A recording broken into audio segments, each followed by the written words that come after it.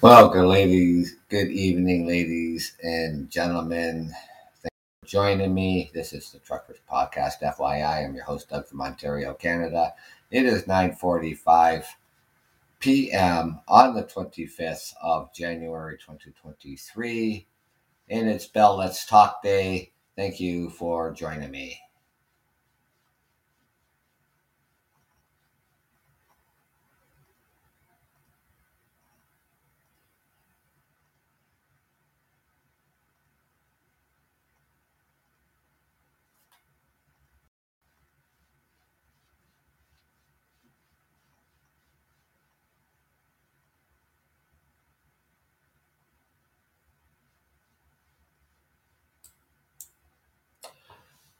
Well, I have to apologize, listeners that came on my show here. I'm sitting here talking, and my laptop screen went blank and my monitor screen went blank, and I don't know what happened there.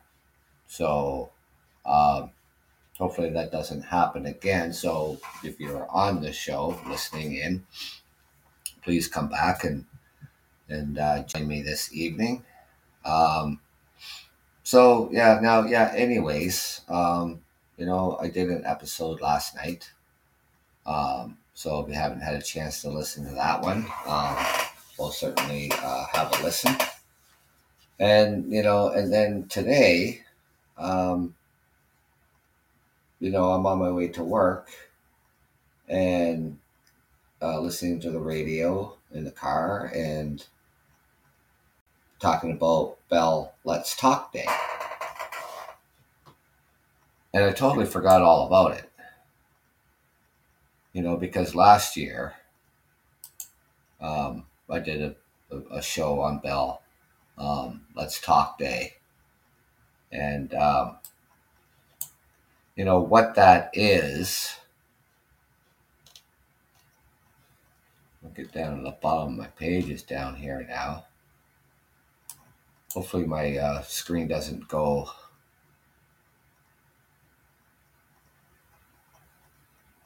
blank again. So anyways, that was bizarre. So what is Bell Let's Talk Day? It's about mental health.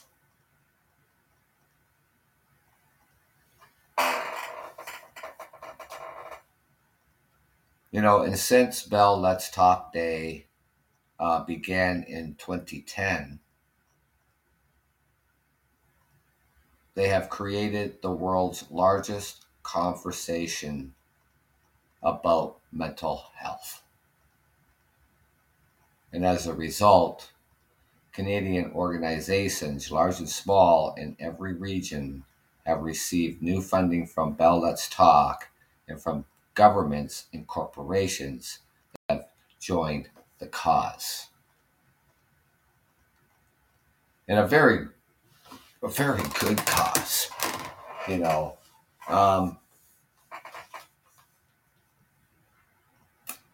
Some of the organizations creating positive change that kicked off the new year by committed an additional 10 million are proud to spotlight 30 organizations creating positive change for mental health. Now,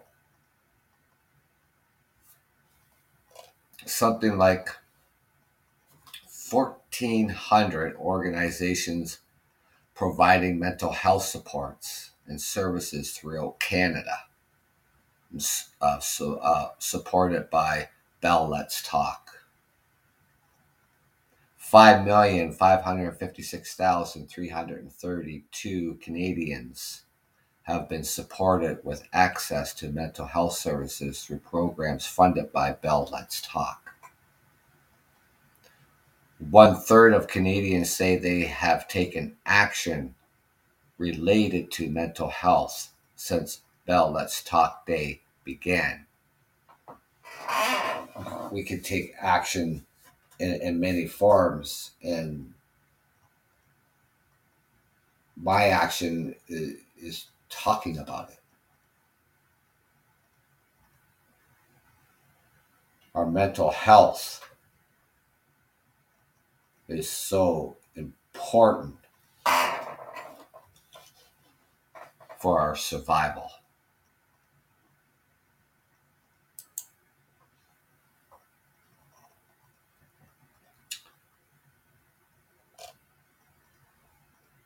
There are initiatives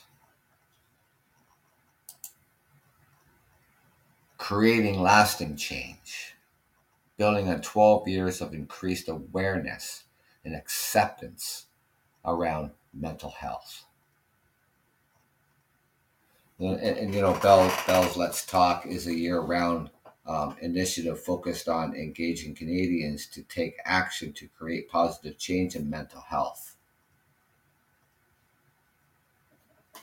Dedicated to moving mental health forward in Canada. And Bell Let's Talk promotes awareness, acceptance, and action with a strategy built on 4 key pillars.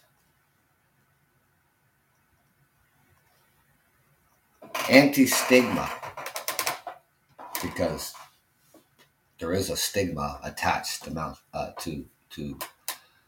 mental health. And one of the biggest hurdles for anyone struggling with mental health is overcoming the stigma attached to it. Talking is an important first step towards lasting change.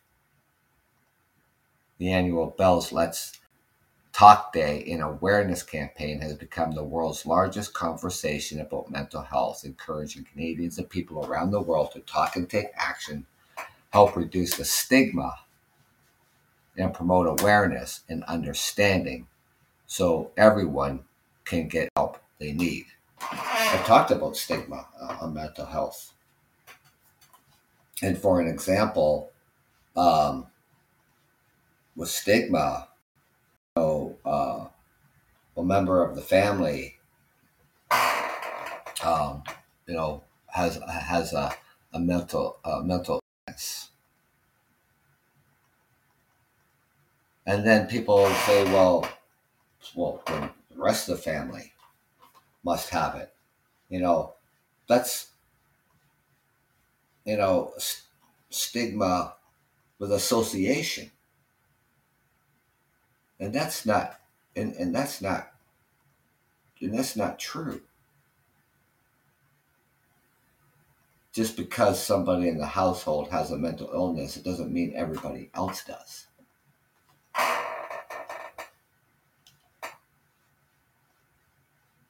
And in 2012, Bell established the world's first anti-stigma research and chair of the Queen's University to continue to advance anti-stigma research.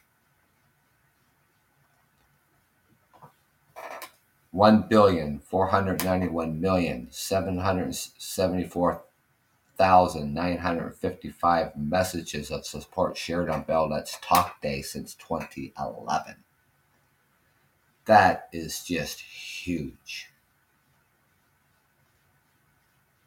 139,588,747 in Bell funding committed to Canadian mental health initiatives. Right now, ladies and gentlemen, we're going through times that we haven't seen. We haven't seen inflation this high in 40 years.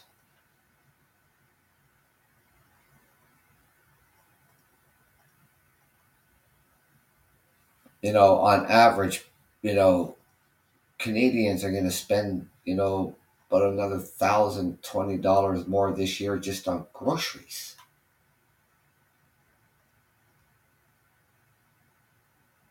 The cost of buying a house has skyrocketed. Cost of renting has skyrocketed. and depending really, where you want to rent. For instance, if you live in Toronto, a one-bedroom apartment is $2,200 a month for a one-bedroom, and that's not even in the downtown core. Here in the city where I reside, London, Ontario, is rents have gone up 37%. One bedrooms now, on average of $1,500 a month.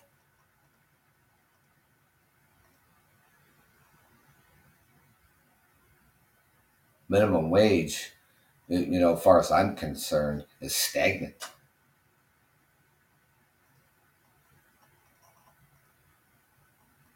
And I still feel that minimum wage, it's an insult to workers. And for the hours that we put in, and for the commitment that we put in, and the labor that we put in, it doesn't even justify 15 hour. That's the base pay that employers have to pay you. Now, of course, there's higher starting jobs, and education is going to play a factor in that.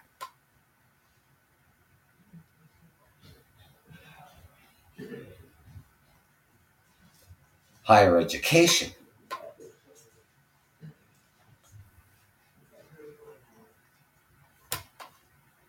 But jobs like, working in the grocery store, working at a coffee shop, working at a variety store,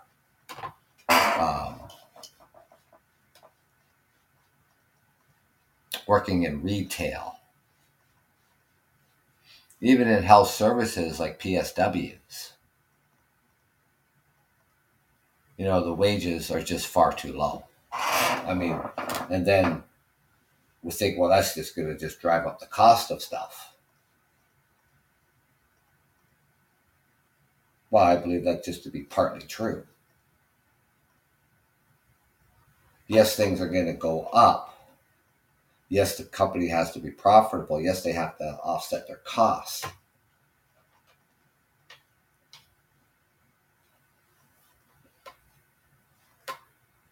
And then we want to know why groceries cost so much.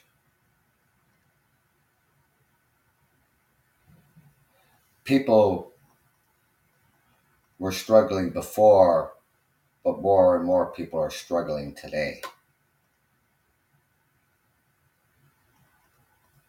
20 years ago, it would be like, you would hear 1 in 5 children in Canada go hungry. That shouldn't even be happening here in Canada. People are upset. People are angry. People are looking to the government for answers. People are blaming the government.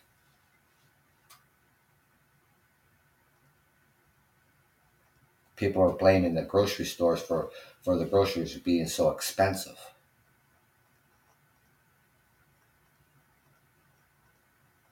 One thing about freedom of expression here in Canada is that we are allowed to criticize our government without any recourse, just as long as we're not threatening the government or individuals of the government. We can criticize our government.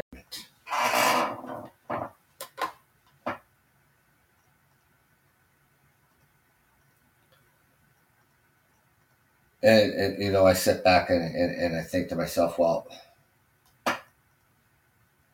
who's in charge? Who's in charge? Yeah, of the interest rates.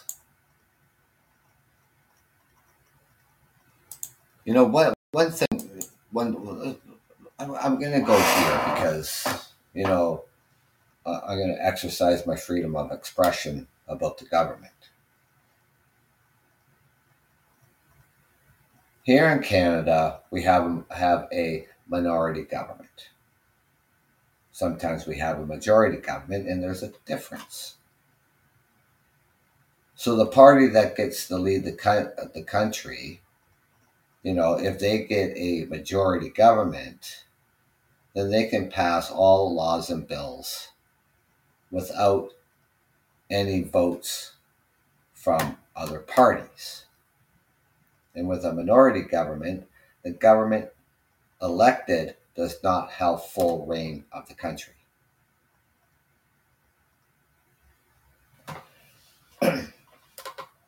Pierre Poilievre says, "Why are Canadians so angry?"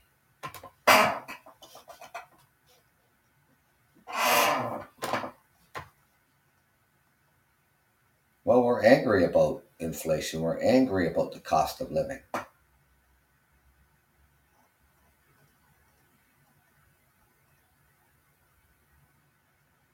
We feel that the government isn't doing anything, and it's not just one party. It's not just the Liberals, not just it's the Liberals, the Conservatives, the NDP, the Quebec. That's in federal governments, the Bloc, the Green Party, Independents.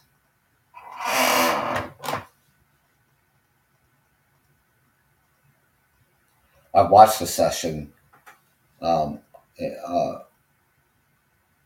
Parliament.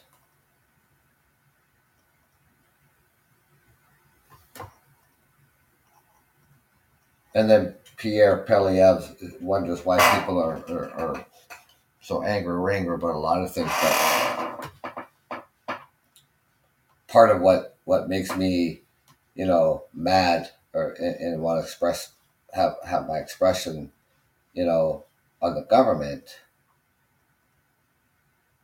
all Pierre Poilievre does is just criticizes the government in the House of Commons. He doesn't talk about real solutions. Bashing the Liberals every single day in the House of Commons.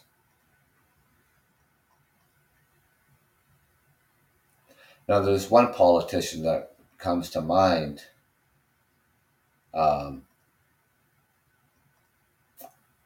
He was the type of politician that believes that government, whether it's a majority government or a minority government, that all parties work together, try to solve the problems and issues that we're having in this country.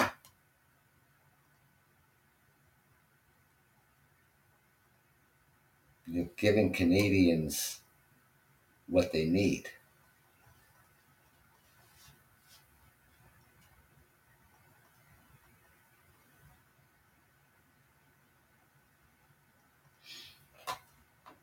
People say, oh, the Liberals are the far radical left.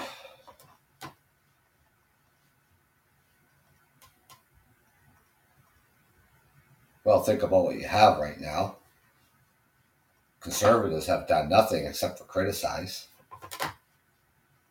They're the far radical right. The NDP is in the middle.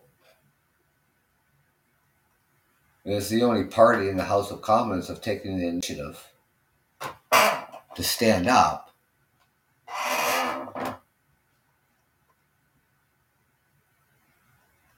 and work with the Liberals.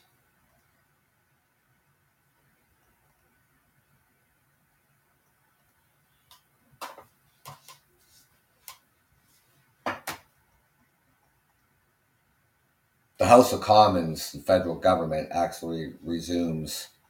They come back to work I believe at the end of the month, I believe it is. They get a pretty long, holiday, before Christmas and after New Year. So the whole month of January and stuff like that. So they come back at the end of the month, I guess. You know, um, but the government is always functioning. The government, it hasn't gone anywhere. You hear from time to time from the politicians.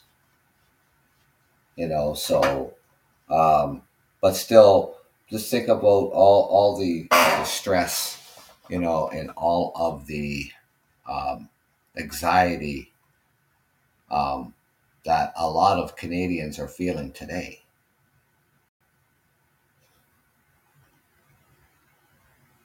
People are worrying about losing their homes. People are worrying about being evicted. People are worried not being able to afford their rent. People are worried not being able to put food on their table, keep their lights on. You know how am I? Clothing the kids, putting gas in our car so we can get to work and earn a paycheck.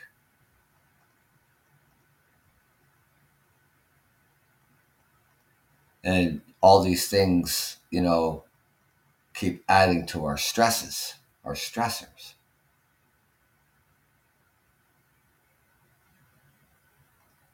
I don't even know what to make of it. I really don't. I really don't know. I don't know what to make of this. And I'm sitting here, you know, before I started my show, and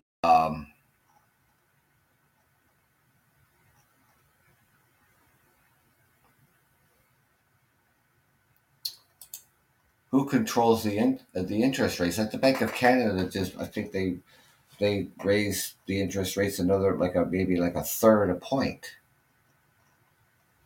So the Bank of Canada in Canada, interest rates are determined by the policy of the Bank of Canada. The demand for loans, the supply of available lending, capital interest rates in the United States, inflation rates, and other economic factors.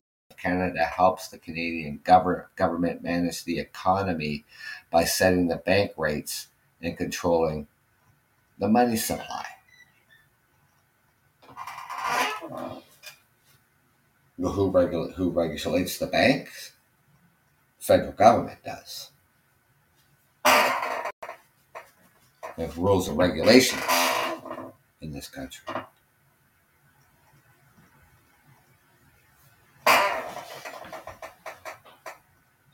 But everything what's happening right now, people are just blaming the federal government. The Liberals. It's the Liberals' fault. Groceries are too high. It's the Liberals' fault.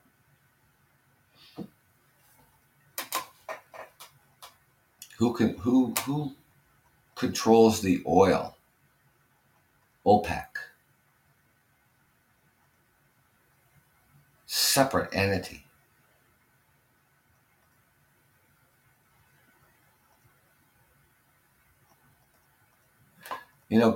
Canadians, look at we're in a healthcare crisis in this country. It's ridiculous.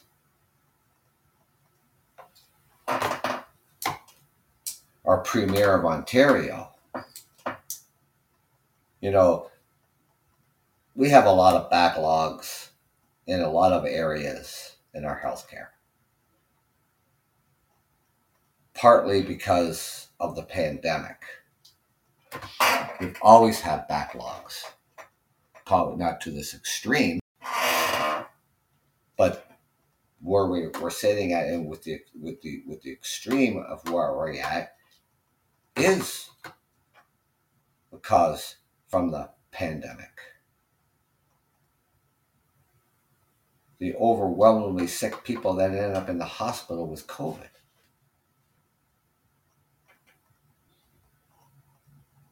How you doing this evening? Hope so far that you're having a good week. So today is Bell Let's Talk Day, and it's about mental health. Talked about mental health on my programs um, several times. And, today, here in Canada, you know, um, like I was talking about earlier with the cost of buying a house, the cost, of rent increases going up, cost of food going up.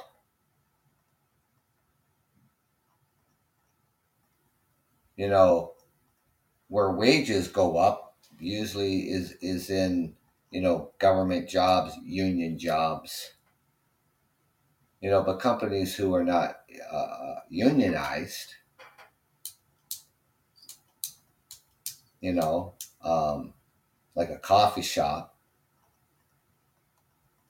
some grocery stores are, a variety store, wages.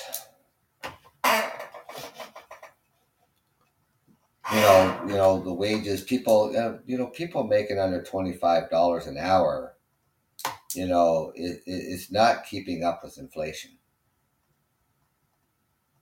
You know, minimum wage, here in Ontario, and minimum wage differs from every single province across the country. Here in Ontario, the starting minimum wage base wage is $15.50 an hour. I mean, businesses are paying beyond that, but not that much more beyond that. Maybe it starts at $17 an hour, maybe $18 an hour.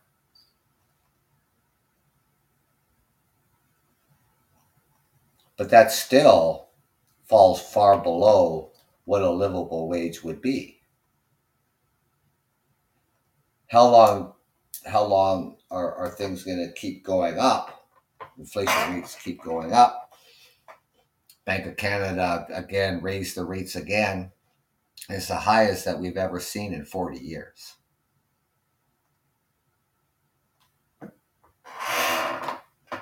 People struggle to pay the rent. People struggling to put food on the table.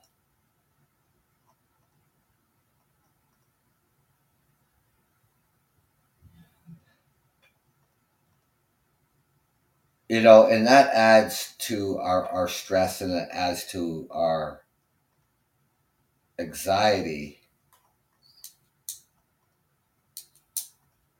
Everybody has problems,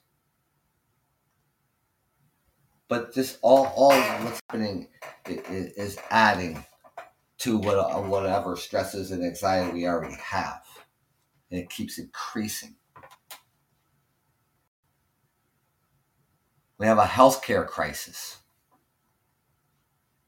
here in Canada.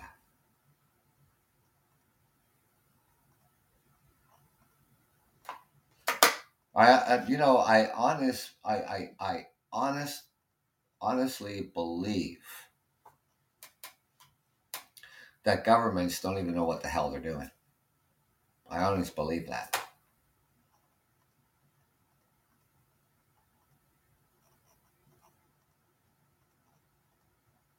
Here's an example.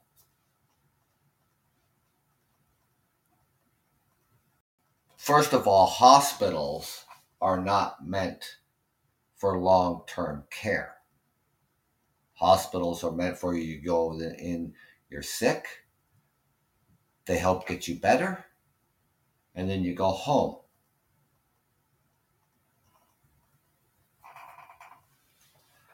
Our long-term care centers are for long-term care. Facilities are full, and they've been full long before the pandemic happened. It has nothing to do with the pandemic. They've just been full. So our hospitals have been full of patients throughout this pandemic. Wait times in the emergency are 20 plus hours.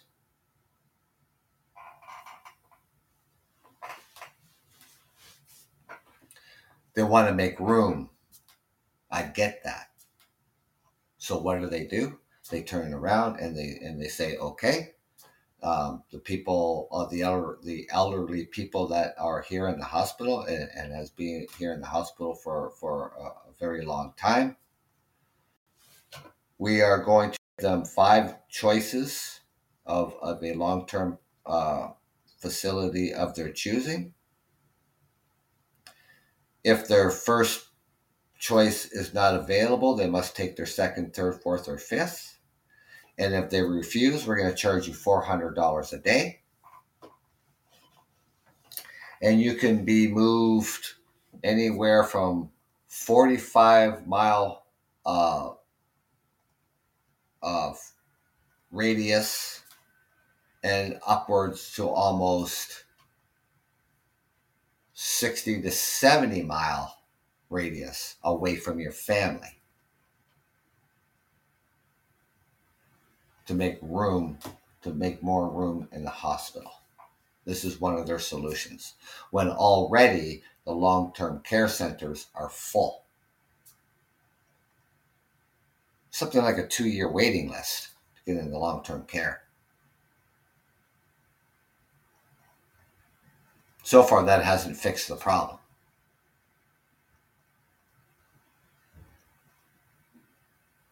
Now, another thing, this is Ontario. So the Premier of Ontario.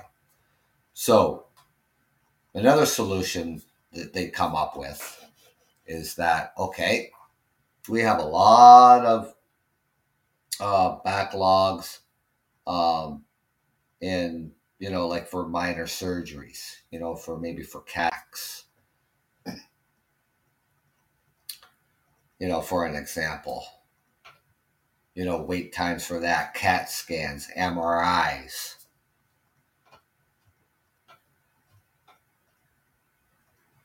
So their idea of, reducing, minor surgeries, let's just take the Ontario taxpayers' money and give it to the private sector. And they can do the MRIs, the CAT scans, the cataract surgeries, or whatever the case may be. We won't have to pay for it. We just show them our health card and whatever, But we should be taking, let's say they're, they saying something like $20 million, just for an example. We're going to give this to the private sector. We need nurses. We have a shortage of nurses right across the country. So another idea that the Premier comes up with Ontario, he says, okay, because you just can't transfer. Well, you can in perspective, we're just making it easier for nurses to transfer from their province to come to Ontario. You can work in Ontario. So we would like to have more nurses come to Ontario and work in Ontario. We have a shortage of nurses across the country. How is that going to fix the problem and the wait times in our hospitals? Our paramedics, the people who drive the ambulance, they pick up a patient, they bring him to the hospital. They have to, so they're put in queue, and they have to stay with that patient until they've been assessed by a doctor. Paramedics have been saying that, so they get somebody there to the hospital for 8 o'clock, let's say their shift is done at 5 o'clock in the morning. They've been with that patient from 8 o'clock at night till 5 o'clock in the morning. They go home, and then when they come back in the next day to relieve the other paramedics, that patient is still waiting in queue to be seen.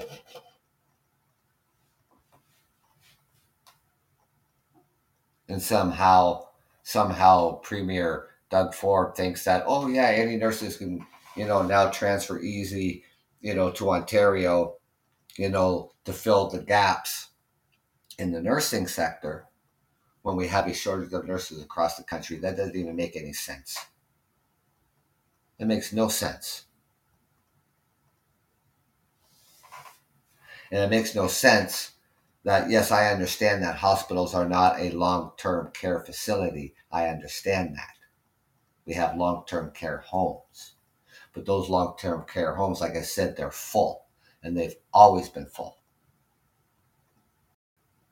And so by giving the elderly who are in hospital, and they've been there a very long time, because there's no available spaces in the long-term care, and they've been given 5 choices of a long-term home of their choice. And if their first choice isn't available, then they must take the second or third or fourth or fifth. And if they refuse, we're going to charge you $400 a day. And we can move you, and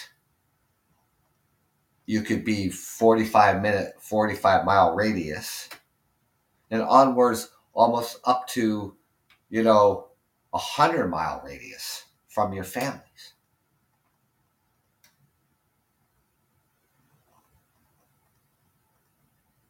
How do you think this has worked out so far? It hasn't fixed anything. Nothing.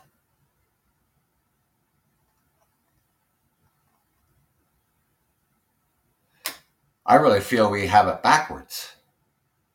We have it wrong.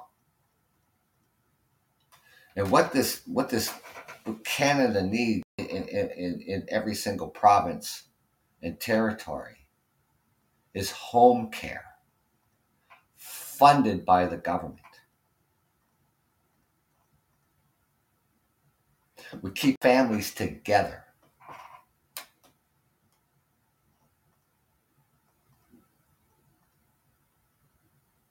But they don't want to go that route. Oh, it's too expensive. But it's okay to give our taxpayers money to the private sector.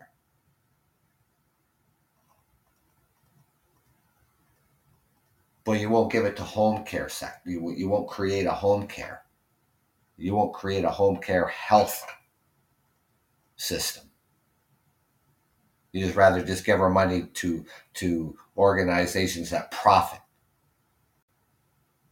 Private institutions. I mean, who owns those private institutions anyways? Private practice, not private practices, but who owns for profit? Who owns them? The Americans own them? Somebody from Britain own them? Who owns them? Canadians own them? I have no idea. Absolutely no idea. For a short-term solution, I can deal with my tax dollars going to private. Not a long-term solution as they made it. And it's going to stay that way. It's going to stay that way for as long as Doug Ford is premier. If somebody else steps in the next election, we vote Premier Doug Ford out, say, because he's a head, he is the Conservative Party, then we have the NDP Party, then we have the Liberal Party. Or maybe we vote for somebody for the Liberal Party to the NDP Party, because they're going to step in, they're going to put that to a stop in a hurry. This should only be a short-term solution.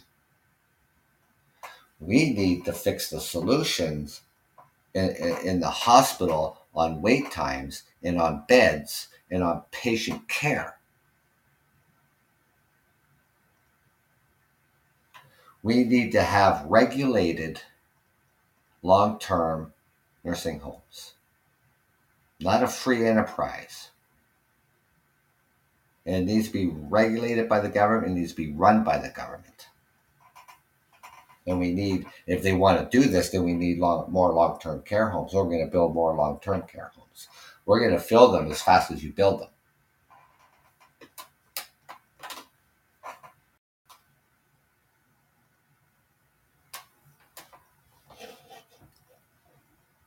I am at the tail end of the baby boomers. I was born in 1963. The cutoff was 1964.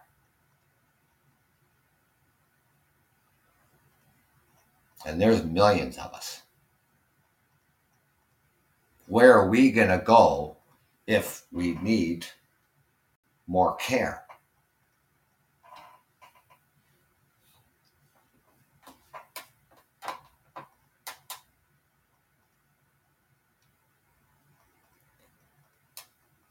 You know, and we talk about mental health.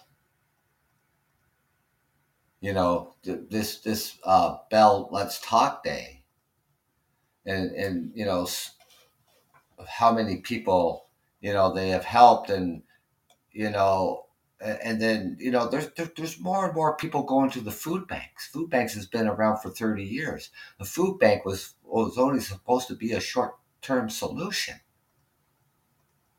and then here we are 30 years later, and more people are turning to the food banks.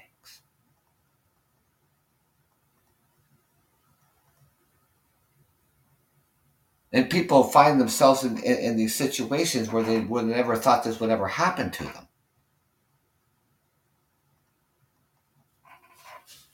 Pandemic didn't help, you know, because all the non-essential businesses were shut down. Walmart was able to stay open because they sold groceries. Costco was able to stay open because they sold groceries. But Costco sold a whole bunch of other stuff, and they could sell that. And if any non-essential businesses were selling that, you know, like outside of groceries, they couldn't open anyways. Walmart could open because they sold groceries, so you could go to Walmart and buy whatever you wanted. Costco, you could buy whatever you wanted. But the other non-essential businesses couldn't open. You know, I'm talking the shopping malls. Every single store in there was a non-essential business, and they sold clothes. Walmart sold clothes. They didn't have to close because they sold groceries, so you could go there and buy clothes. Same with Costco. Record-breaking profits. People already making a low wage, living paycheck to paycheck. And then they can't go to work because you know, we're in lockdown. Yeah, the government helped out, you know, give you $2,000 a month, and you had to, you know, qualify for it. You know, there might have been, you know, some misunderstanding in the wording and everything, you know, on how you qualified. So people were applying for it, and then find out at the end that, oh no, you weren't qualified. You have to pay that money back. It wasn't free money. The government doesn't give you free money. You have to pay tax on it. So you end up paying, you know, $500 in tax. So it was wise to, maybe you got $2,000. It was wise to set some money aside, you know, when it was tax time, because you're going to pay tax on that.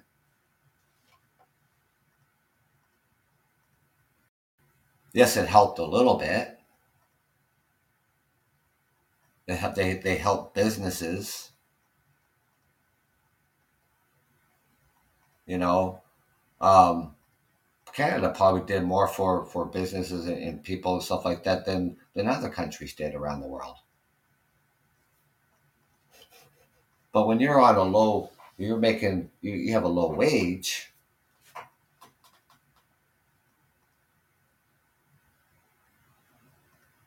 then all of a sudden that's all that you have coming in,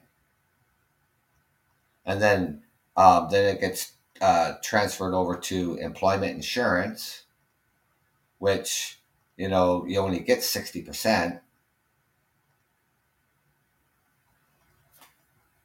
So then it was less than $2,000 that what the government was giving you.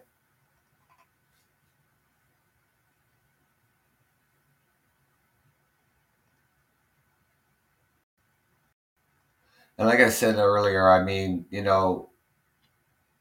we everybody has problems in one form or another.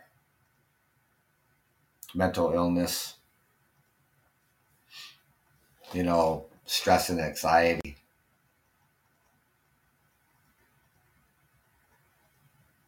A lot of people are struggling. A lot of people are hurting, and this Bell Talk Day is just so important. And they have I'll go um, back to this. Pop up the screen here.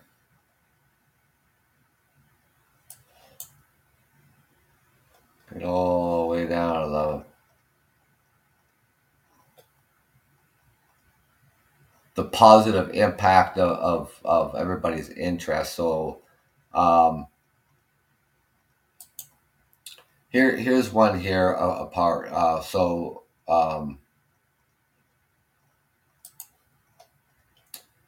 about Bell Talk Day, this started like 12 years ago. And it's become a year-round initiative focused on engaging Canadians to take action to create positive change in mental health. Dedicated to moving mental health forward in Canada, Bell Let's Talk promotes awareness, acceptance, and action with a strategy built on 4 key pillars. Anti-stigma. And believe me, there's stigma tied to mental illness. I've talked about stigma and mental illness before on my podcast. One of the biggest hurdles for anyone struggling with mental illness is overcoming the stigma attached to it. For an example, someone in a family in the household has a mental illness, and so everybody else does by association.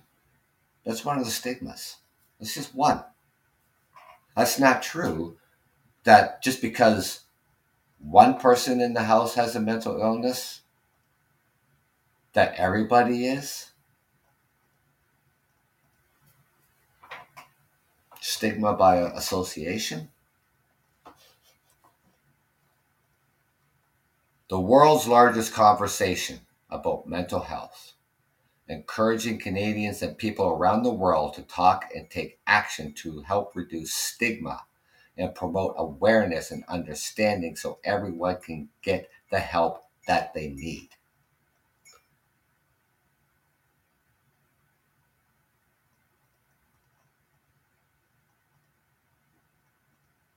$1,491,774,955 messages of support shared on Bell Let's Talk since 2011. 139,588,747 in Bell funding committed to Canadian mental health initiatives.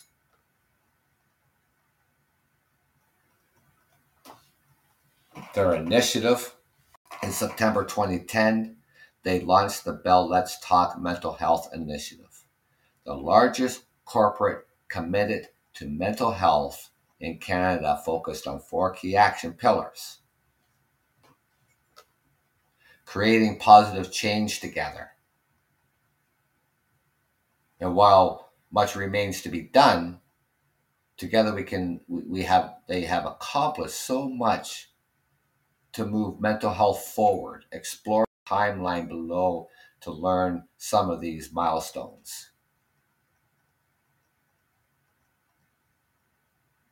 Bell Let's Talk, starting a national conversation. Mental health with an additional commitment of $50 million. Leading by example. Bell launched their new workplace mental health programs and mandatory management training to better support team members. February 2011, first ever Bell Let's Talk Day. And it gets Canadians, people around the world, talking.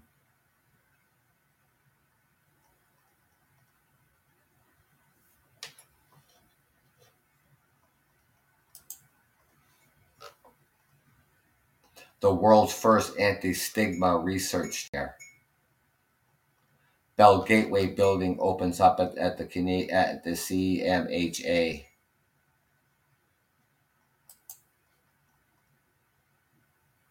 National standard for psychological health and safety in the workplace.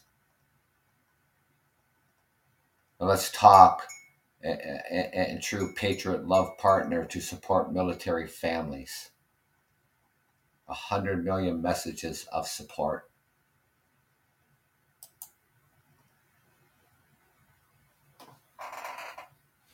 And this trend, Bell's hashtag Bell Let's Talk and mental health trends worldwide.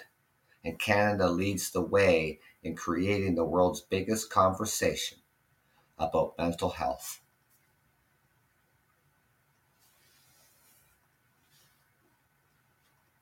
And the Bell Let's Talk campaign features real Canadians living with mental illness from coast to coast to show mental illness can affect anyone.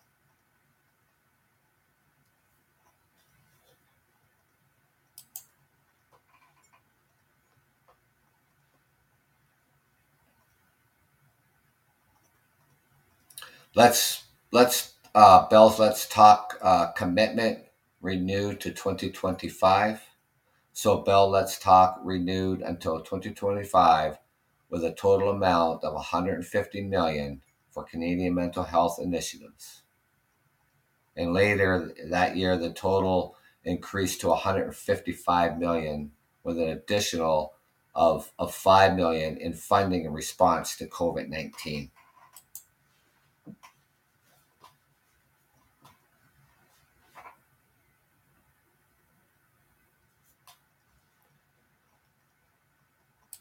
I don't think we talk about it enough, and everything that's happening now, with inflation.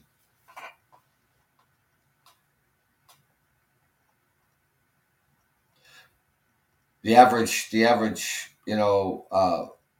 grocery bill, for 2023 is going to cost Canadians additional $1,000. I think they said around $1,020 more a year.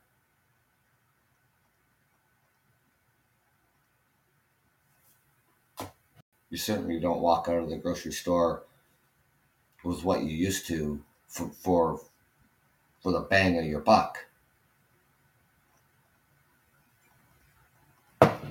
Thefts have gone up in the grocery stores.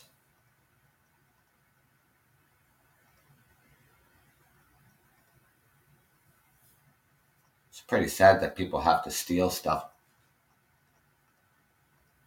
put food on their goddamn table. Stealing is wrong. It's a crime.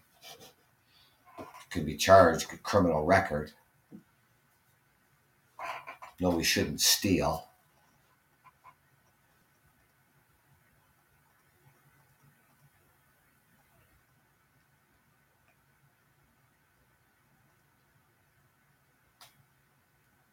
You know,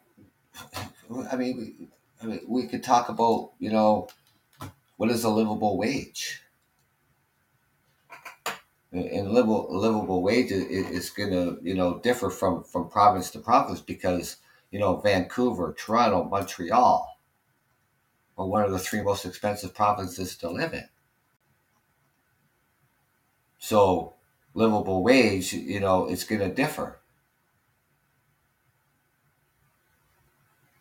Here in Ontario, we are the largest populated province in Canada. Nearly half the population of Canada lives in the province of Ontario.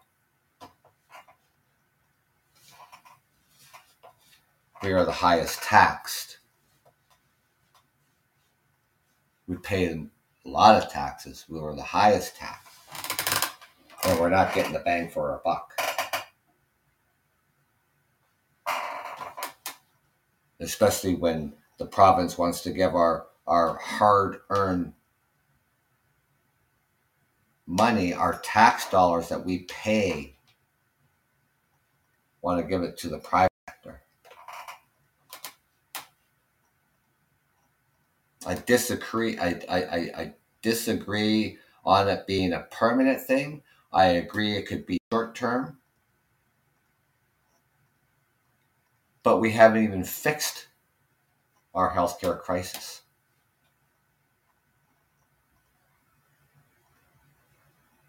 Not even close to being fixed. The provinces want more money from the federal government. They want more transfer payments for our health care.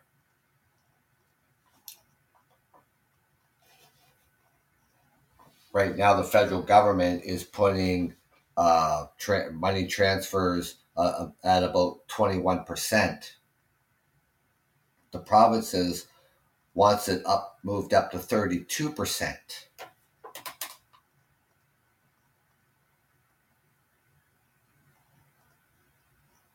It used to be 50-50.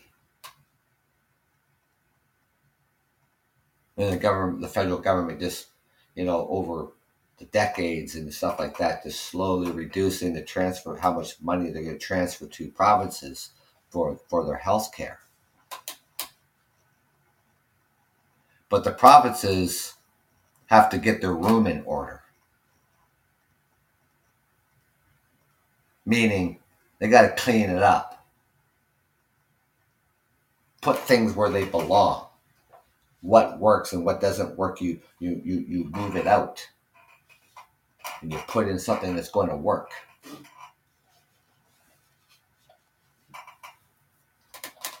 The federal government is telling the provinces, get your house in order. And then we'll talk. And then we'll talk about how much. And yes, there's going to be string attached.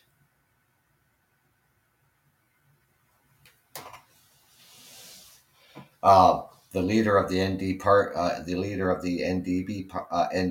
party in the federal government. When we're talking about healthcare money transfer from the federal government, and he's saying no money to the private sector. So private clinics. And here, Doug Ford is acting as though that this is his money, that he's taking this money out of his wallet and giving it to the private sector clinics, when in fact it's not his goddamn money. And I see the leader of the ND party in the federal government. I see his point and I agree with him that we could make better use of that money to even clear up the backlog of patients that need. Eventually, it's, they're like, he's starting out with just basic like cataract surgery, MRIs, CAT scans, to clear up that kind of a wait list. That's fine, but no, but eventually it's going to go into more serious surgeries like hip replacements.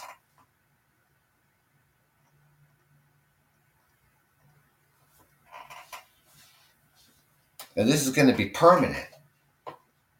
And they're going to be sending more money to the private clinics.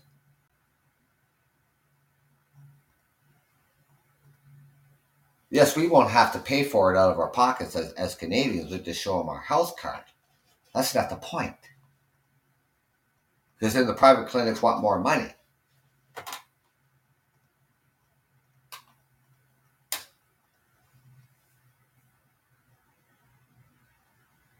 On a short-term solution, I'm okay with. I'm okay with it, but not permanent.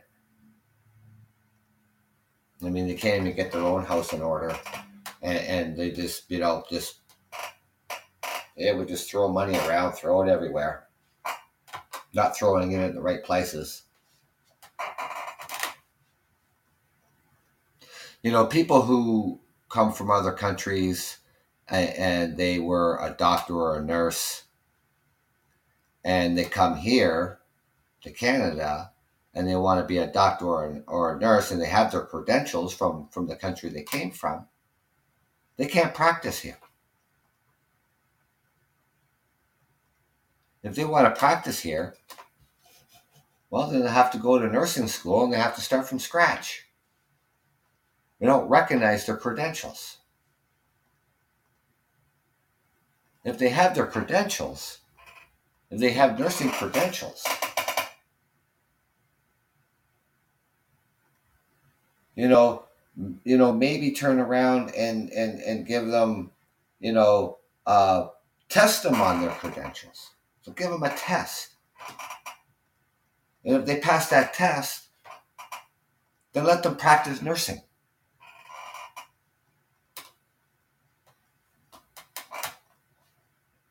No, we're not going to do that.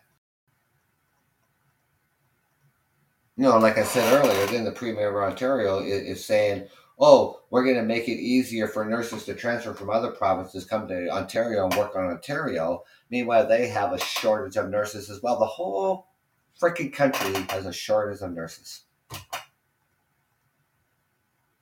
How's that fixing the problem across the country, not just here in Ontario? You take from Peter to pay Paul? How does that work?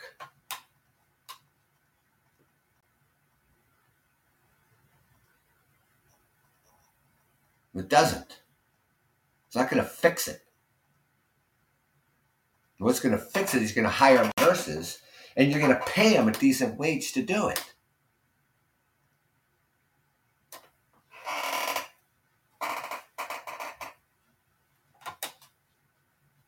And they should be allowed, the people who immigrate to Canada and they have their nursing license from the country that they come or where they came from,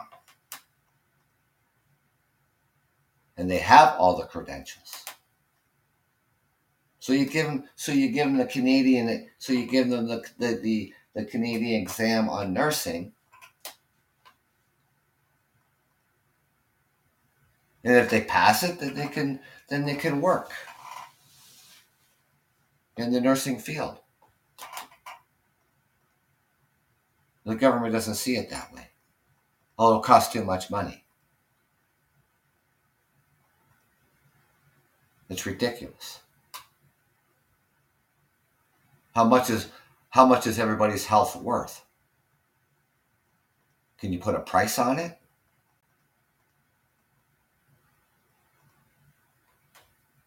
You have people dying in the emergency rooms because they can't even get in to see a fucking doctor at the hospital. They go in there feeling really ill. 6 hours later, they're dead in the chair. They haven't even seen a doctor. How the hell does that happen?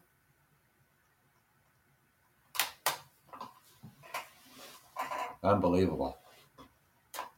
Unbelievable. We have so many problems that, everybody's, yeah, it's a great country, sure.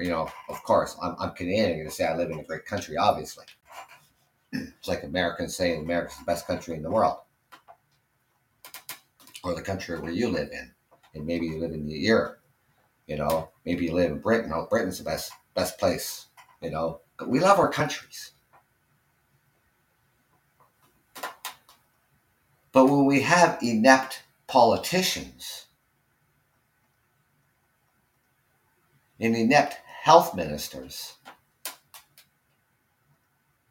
who doesn't have a fucking clue of they don't even know what the hell they're doing. They just don't. Let's just take the taxpayer and just throw it at the sector. Let's go fund them instead. Give them the money. Absolutely ridiculous.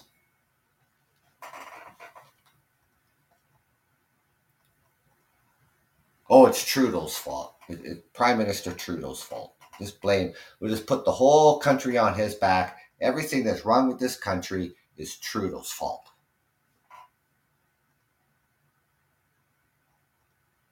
How the hell does that work?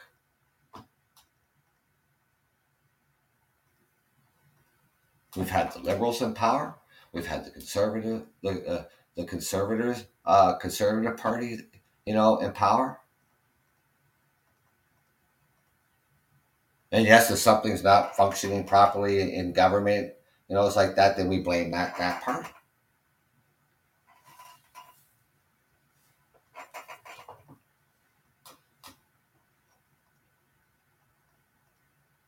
It's Trudeau's fault because the interest rates go up. Federal government regulates the banks. Regulate banks. So in regulation, in law, the banks just, can't mess with the money. I mean, look at the banking crash that happened in the United States. That would never happen here because of the regulations that we have in this country.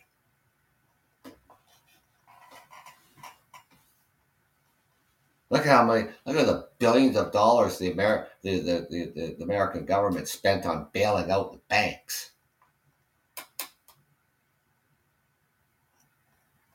So they have no regulation, or very vague regulation, or the banks just broke the fucking law.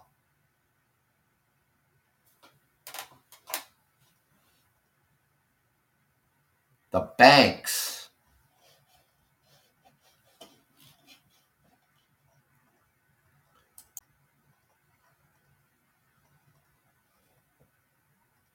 Is that what I want? Yes, this is what I want. Okay, so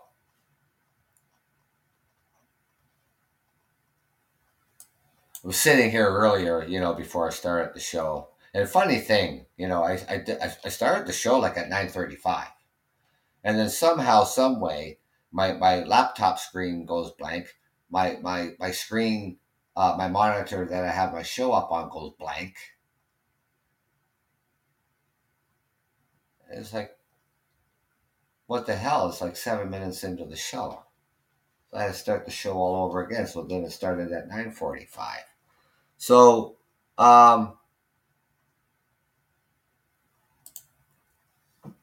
who controls the interest rates? In Canada, interest rates are determined by the policy of the Bank of Canada. The demand for loans, the supply of available lending capital, interest rates in the United States, inflation rates, and other economic factors. The Bank of Canada helps the Canadian government manage the economy by setting the bank rate, and controlling the money supply.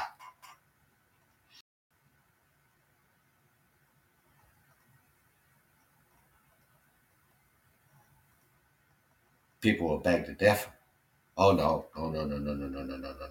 It's Trudeau's fault. Trudeau's fault because of the inflation. I just told you who controls the the interest rate. The Bank of Canada does, not Justin Trudeau. But you can't tell these far right radical wokes anything.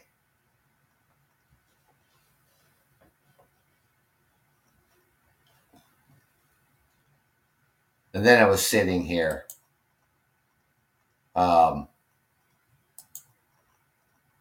What else was I thinking about before I was sitting here and starting the show? I got to scroll down here because I put it in here.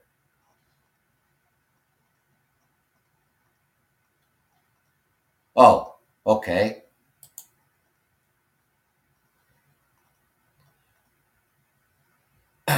Bank of Canada. Who controls inflation? In Canada, the Bank of Canada is legally mandated to promote the economic and financial welfare of Canada. This includes maintaining low, stable, and predictable inflation. New Bank of Canada mandate maintains inflation targets, but keeps an eye on the job pictures as well.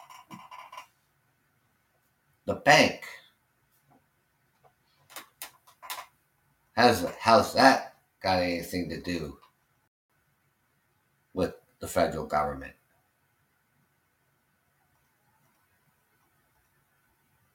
The federal government sets out the rules and regulations that the banks must follow.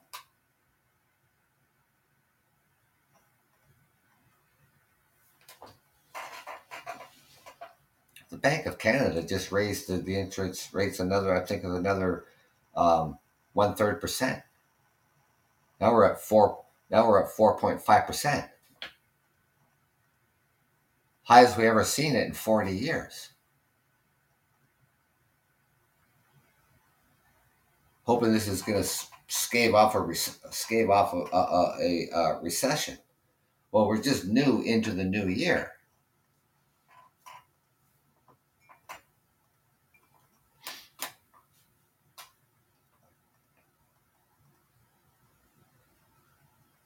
Who sets the prices at the grocery stores?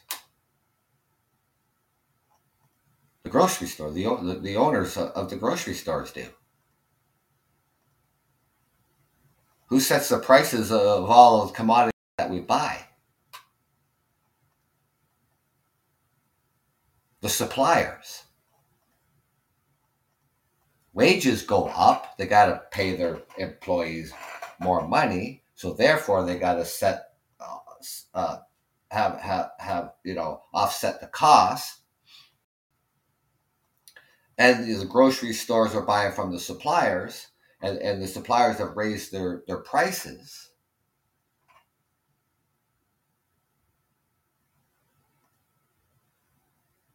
And then they buy the food, cost of transportation.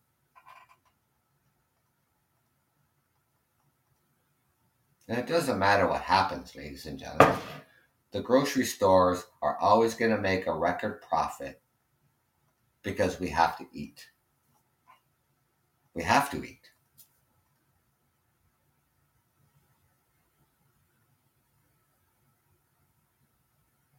Fast food used to be one of the cheapest things. You used to be able to go to McDonald's and have a Big Mac, fries, and a Coke for $6. You go to McDonald's today, you get a Big Mac, a fries, and a Coke.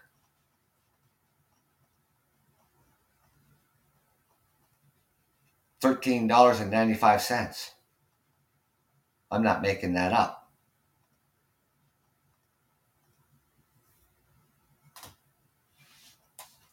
I go to my favorite pub on the weekends to watch a hockey game with my friends.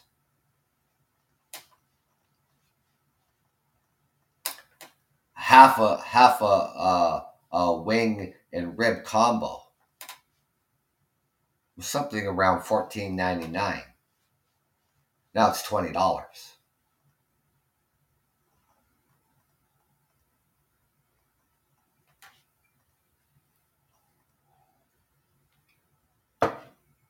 You get you order a hamburger and a side of fries. That's not including your beer. So a hamburger and a side of fries is $18.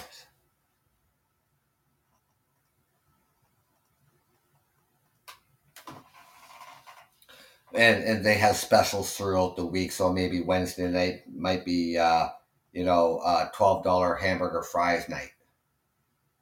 So you want to make sure you can get it on a Wednesday night. You get it for you know for $12.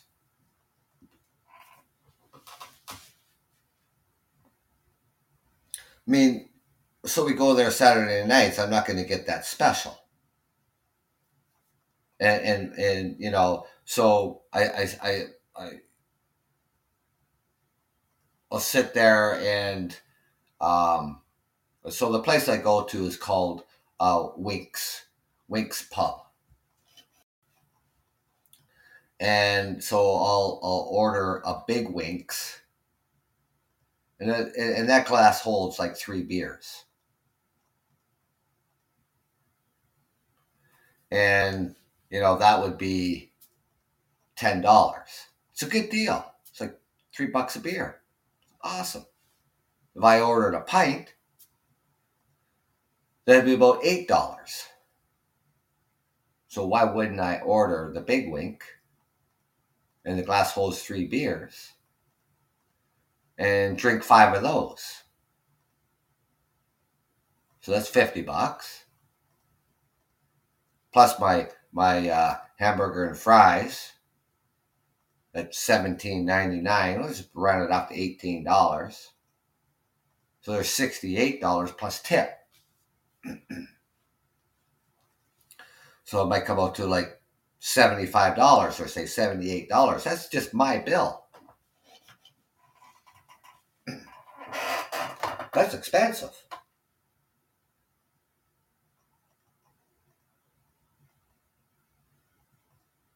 So wages went up. Well, they got to pay the staff more money. They're paying more money for their supplies, and they're going to pass it on to the consumer.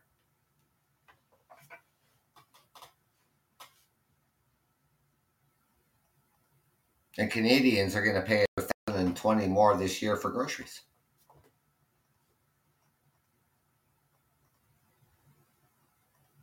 It's crazy.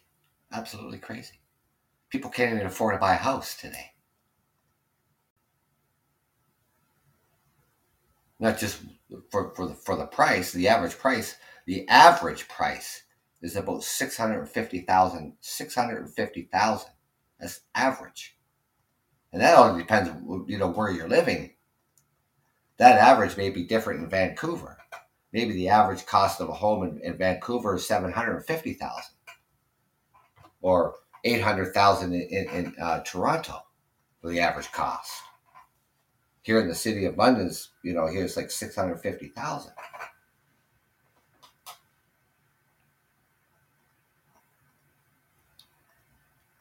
So supply and demand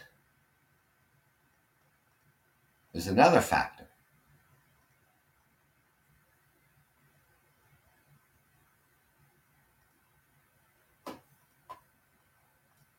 Then people, so nobody's moving anywhere. So people want to go rent. Well, it's a wait list for an apartment or a townhouse. Never mind the wait list for social housing. For social housing, it's 7 years. That is unacceptable. Yes, we're now starting to build some more social housing. We still have a 7-year waiting list. And anybody who needs social housing and they need a unit of a disability unit, that's 12-year waiting list. This is just unacceptable. They haven't built social housing since the 80s. And we never kept up with the population of building housing. It's something that is affordable.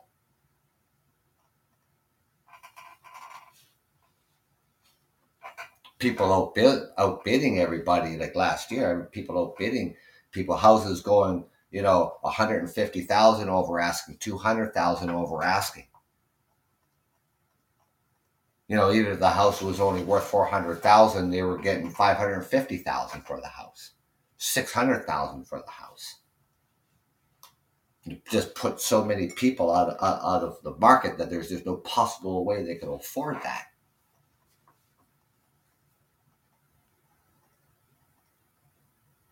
And just the average cost of a home in the city where I reside in, $650,000.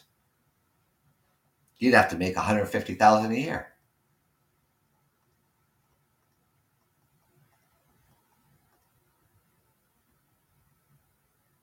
It's ridiculous, absolutely ridiculous. And we wonder why, more and more people, there's not, people already with a mental illness, and then people, now adding, now getting all this stress and all this anxiety. Stress, ladies and gentlemen, is not good, obviously, and it can lead to other issues if it's not addressed. If you don't grab a hold of it right away.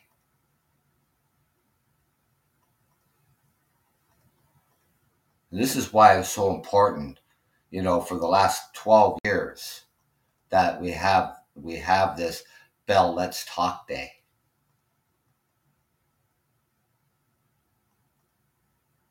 Canada is the leader. Canada is the one that started this whole Let's Talk Day. We're the pioneer behind it. Grab a hold of it. Use it. There are people out there working in the mental health that can help. So if you or anyone you might know that may are having problems, talk about it.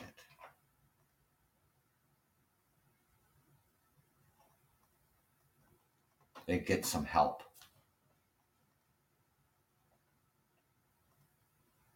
But I want to thank everybody for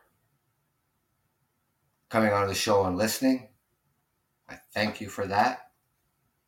And I did, I had planned for a show for tomorrow, and I don't know, just it was a super busy day. We got a lot of snow here across the region here in Ontario, and I heard about it, weeks ago that Bell's Let's Talk Day is coming up, on the 25th.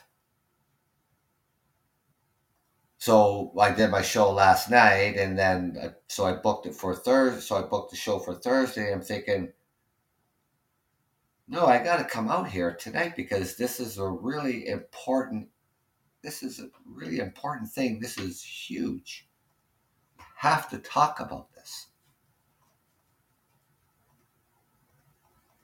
But I will put up a show for tomorrow too, because I'll be out tomorrow as well, and I'm going to try to get out here a lot more.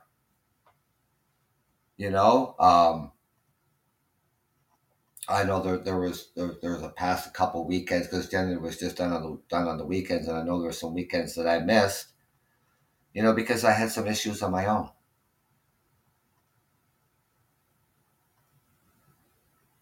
And I had to deal with it. So, and then, as I'm working through things, I'm thinking I just, I can't just stop doing things. you know, and I'm thinking, I have this podcast. I have over 400 shows. I have over 4,000 listeners around the world.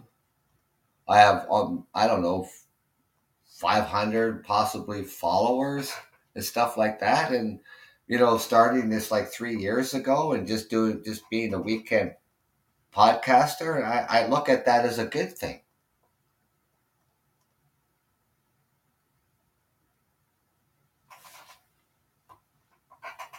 So I'm saying, yeah, okay, you know what? I was at a low point and I had to deal with it and dealing with it, but I can't, you know, just say, tell you I'm going to do a show and then don't do it. That's not good neither. It's not good for me. And if you're a listener or you're a follower and you come on my show and I appreciate it, then, your listening content starts to fall back. Your listeners, okay, you listen not just to my podcast, you listen to a lot of podcasts.